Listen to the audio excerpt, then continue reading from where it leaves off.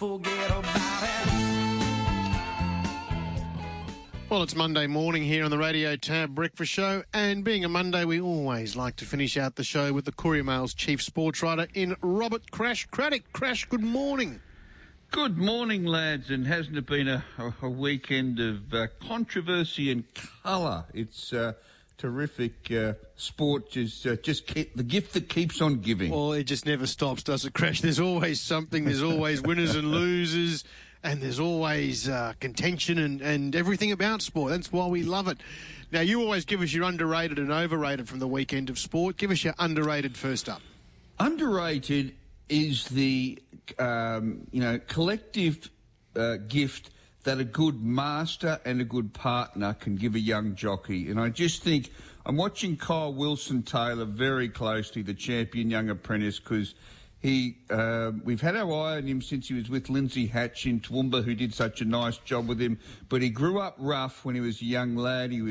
There was times when the police would arrive at his home and he'd have to be evicted when he was a young lad. It wasn't his fault, and he had all sorts of challenges. And my mates in Toowoomba kept on saying this guy could go one way or the other. Well, he's now down in Brisbane with Kelly Schweida, his master, who's done such a nice job with him, and also Angela Jones, he's the fellow apprentice who's now his partner. And I'm seeing good things ahead of him. It's great. He's a good story at the moment, and I so hope, the story keeps rising, because he could have a beautiful couple of decades as a top jockey, Kyle Wilson-Taylor. And also underrated... Crash, just on that, Crash, you know what, there's something that you hear these young jockeys talk about when they talk about their master, which is very much an old term. They still refer to them as Mr. I heard Kyle recently just refer to Lindsay as Mr. Hatch, and I think that shows great respect for those that are looking after them. Oh, look, it does, and they're so important. And, it was just, he was, when he was up in Toowoomba, he was, fighting old demons, but he was good and he was great. Then he was slipping off the rails a bit. And I just think to come down here and to read Ben Dorry's excellent story on him the other day, and he and Angela are so happy they'll be riding against each other for a lot of the times now in Brisbane. Of course, she's now indentured to Tony Gollan. So... But this racing has beautiful stories of triumph over setbacks and challenges, and he could be one. It's a long journey ahead, and there's plenty of challenges, but it's a good start. And just the other underrated was Craig McRae, the former Brisbane Lion, who was always in the background when he was in those 3 premierships with the Lions, wasn't he? Sort of the small forward, and he was behind the likes of Simon Black and Ackermanis and Michael Voss. But to coach Collingwood in his first year there and 10 wins in a row is quite extraordinary, and he's brought a sense of optimism and sort of a fresh style to the club. It's wonderful. As much as we don't like Collingwood, it's just a joy to see him triumph in his first year with the club. He seems unflappable too, Crash, and in most of those 10 wins in a row, they probably were in a position where they could have lost nearly all of them. Yeah, and that's how you sense a club with spirit, Jared. You're right. How many wins have they had of 6 points or less? It's been extraordinary. I think 9 of those wins, 9 of the 10, have been by 8 points or less. Wow.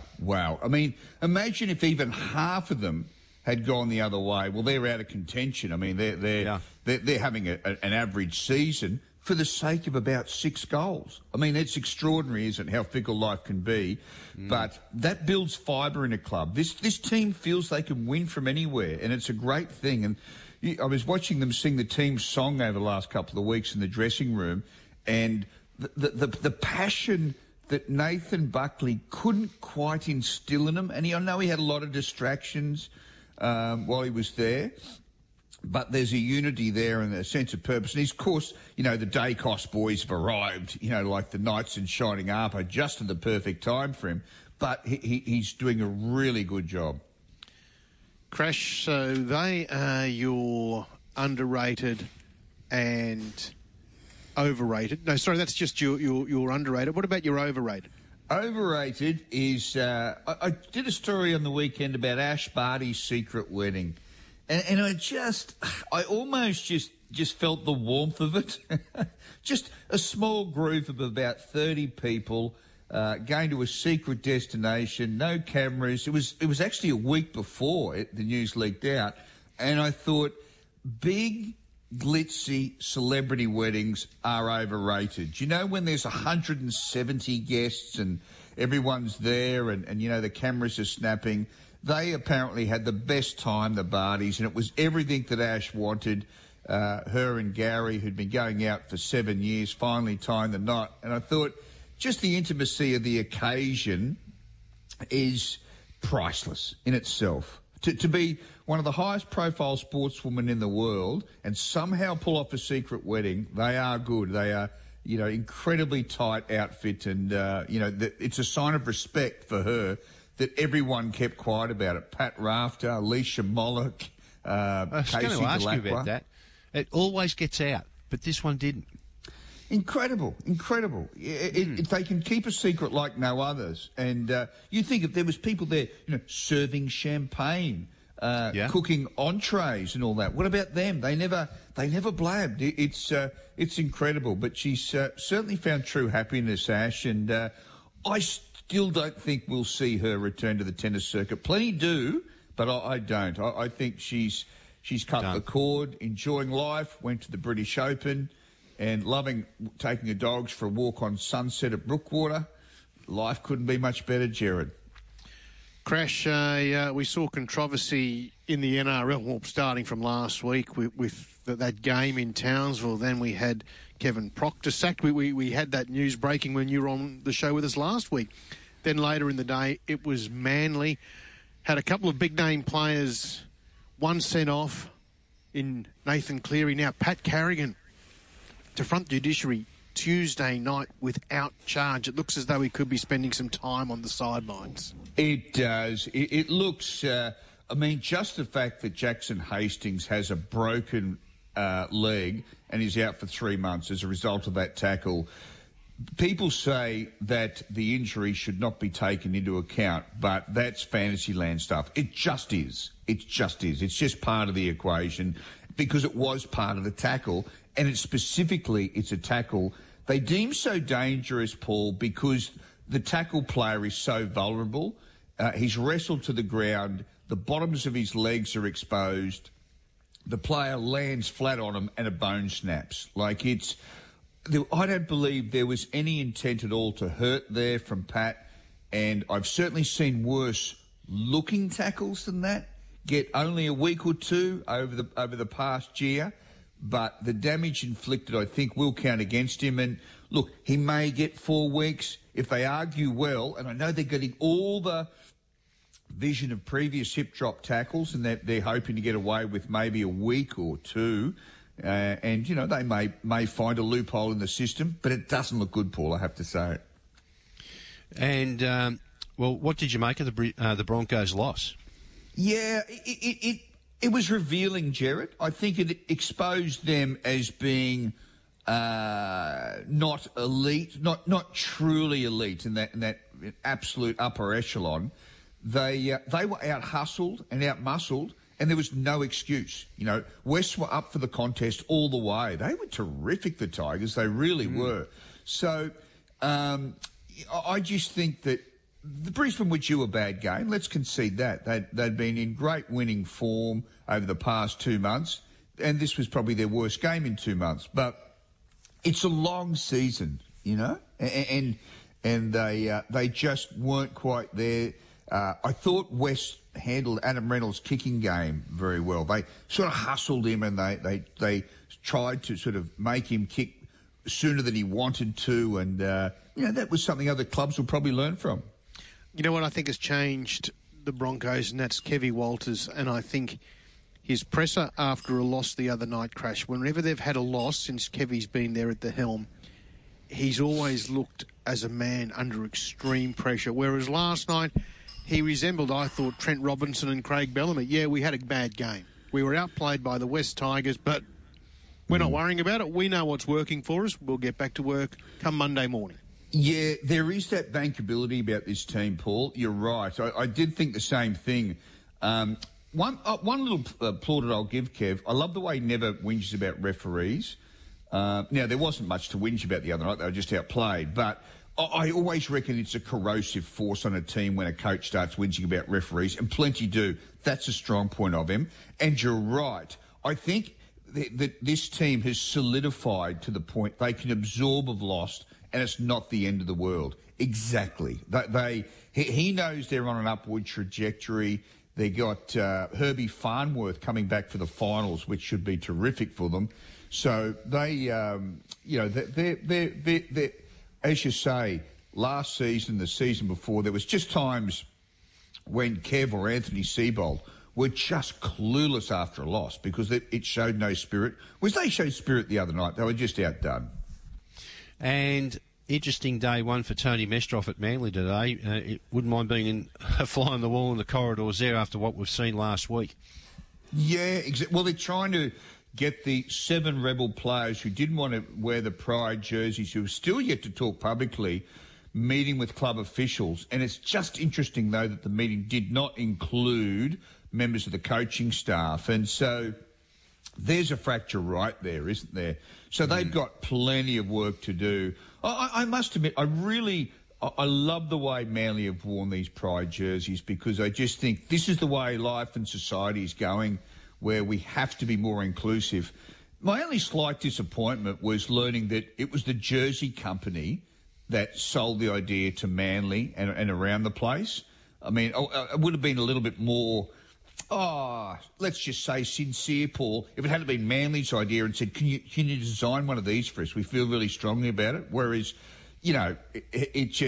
it took something away from it when I found out it was the jersey company who said, hey, have you tried this idea? Well, I believe 4 of the clubs use that particular jersey sponsor, jersey manufacturer. I can't remember the name of them off the top of my head, but I know they approached 2 clubs and Manly was the one that went with it. Yeah, and good on them for doing it, and they've embraced it and they're going to keep it.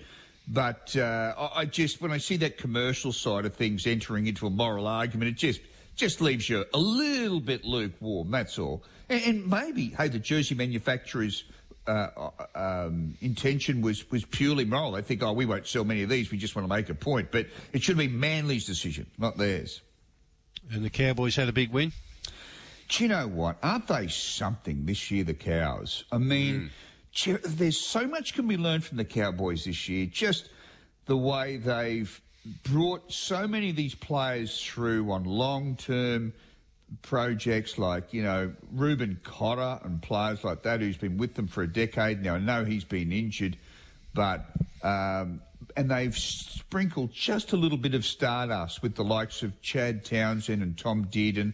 They've bought well, but it's all built on a pretty solid foundation. Guys like Tal Malolo, who's been there for ages, and Kyle Felton, all these guys, getting them fit, replacing guys who just your soft spots, shoring them up with a couple of playmakers who came at good value. Chad Townsend, honestly, for about $700,000 a year, he's worth that and more the way he's played. Completely revitalised the club. So, but fitness, they've got them fit. It's great. And Crash, they're developing state of origin players now. How good is that, and how important is it for Queensland?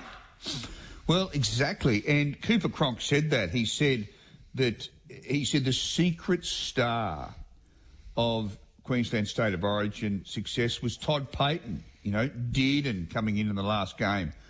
Cotter in the first game. The form, the fitness of Valentine Holmes was terrific in Game 1 and Game 3. These players have got an electric edge about them, and it's just wonderful. And had there been no Cowboys revival this year, Queensland does not win the Origin. That's categorical. Crash, you're part of the media, and you have been for many, many years. We're seeing Australia have great success in Birmingham, 22 gold medals. What are your thoughts on how the media have been treating the Kyle Chalmers situation over there, Cody Simpson and Emma McKeon as well? Are you for it, or do you think they're doing the right thing, the media? I just feel that it is a story. The fact that, Kyle Chalmers used to date Emma McKeon and now she's dating Cody Simpson.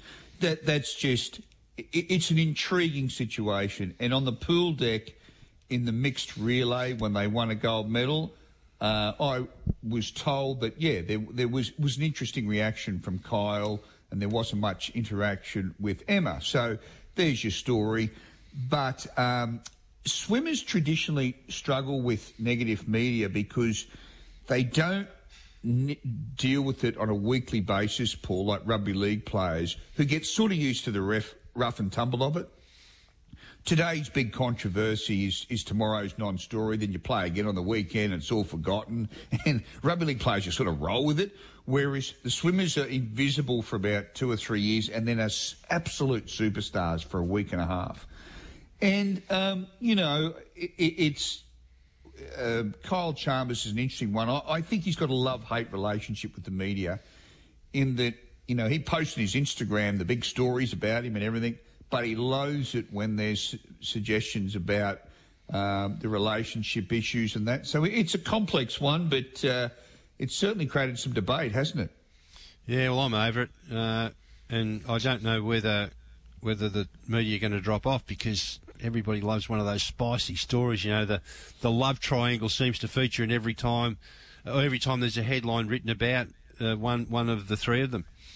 And they're just such superstars. I mean, he's an Olympic champion and so's Emma, and Cody's the biggest pop star. Like, you couldn't, if you said pick 3 people that will create an electric story, they're your 3, aren't they? The biggest stars, apart from Ariane Titmus in the team. So, yeah, he's an interesting character, Chalmers, because it's sometimes so bulletproof and so assured, yet you hear him interviewed by Kate Campbell and he can seem very vulnerable as well. But it's been an interesting one, that's for sure. Crash, we saw the third of the Live Golf Tour series played in the States over the weekend. Is Greg Norman having small victories against the traditional tours, or do you think, because we can't see a great deal of it, it's the PGA and the R&A that are still winning the war? No, he's having small victories. No one's winning the war. That's the thing. The PGA are being damaged by all these Live signings, and Norman isn't actually, trouncing anybody. He signed Bubba Watson the other day. They're in the market for Cameron Smith, and that'll be so interesting because I think that tilts the whole balance of the whole argument if he signs with them, and we won't know about that until the end of the year, I don't think. But I tell you what he was. He's made progress, Paul. At the start of this year, remember Rory McIlroy said, this Live thing will just fold. Who'll join it? No, I mean, you're not going to get guys. Well, they've got a fairly respectable 48-man field joining and will get stronger next year. They're knocking back players, top 20 players that are coming to them. So he is a significant threat. But the key is, Paul, is this. What are the majors going to do? If the majors ban the Live players, well, that's a significant victory for the traditional tour. But if they let them stay and let them play, wow, that makes Live very attractive. Because you just say, just play with Live and then go to the majors. So 14 tournaments a year for heaps and heaps of money, and then I can still play the majors, yeah? Well, that's what Norman's done. He's cut the bad parts out of golf for them. They don't like missing the cut. Well, there's no cuts. They don't like playing in 22 cities a year. Well, you only got to play in 10. They give some sign-on fees. They don't like massive weeks on tour, so he's made it 54 holes. So he's tried to make it as player-friendly as he can. And I have to say, he's done better than I thought he would. Some of the guys that have signed, I did not think would sign with him, like Brooks Koepka and guys like that. And promise you there'll be more to come. Good on you, Crash. Always a pleasure to have you on the show each and every Monday, and we always catch up with you intermittently through the week as well. Have fun. We'll catch up soon. Can't wait, guys. See ya.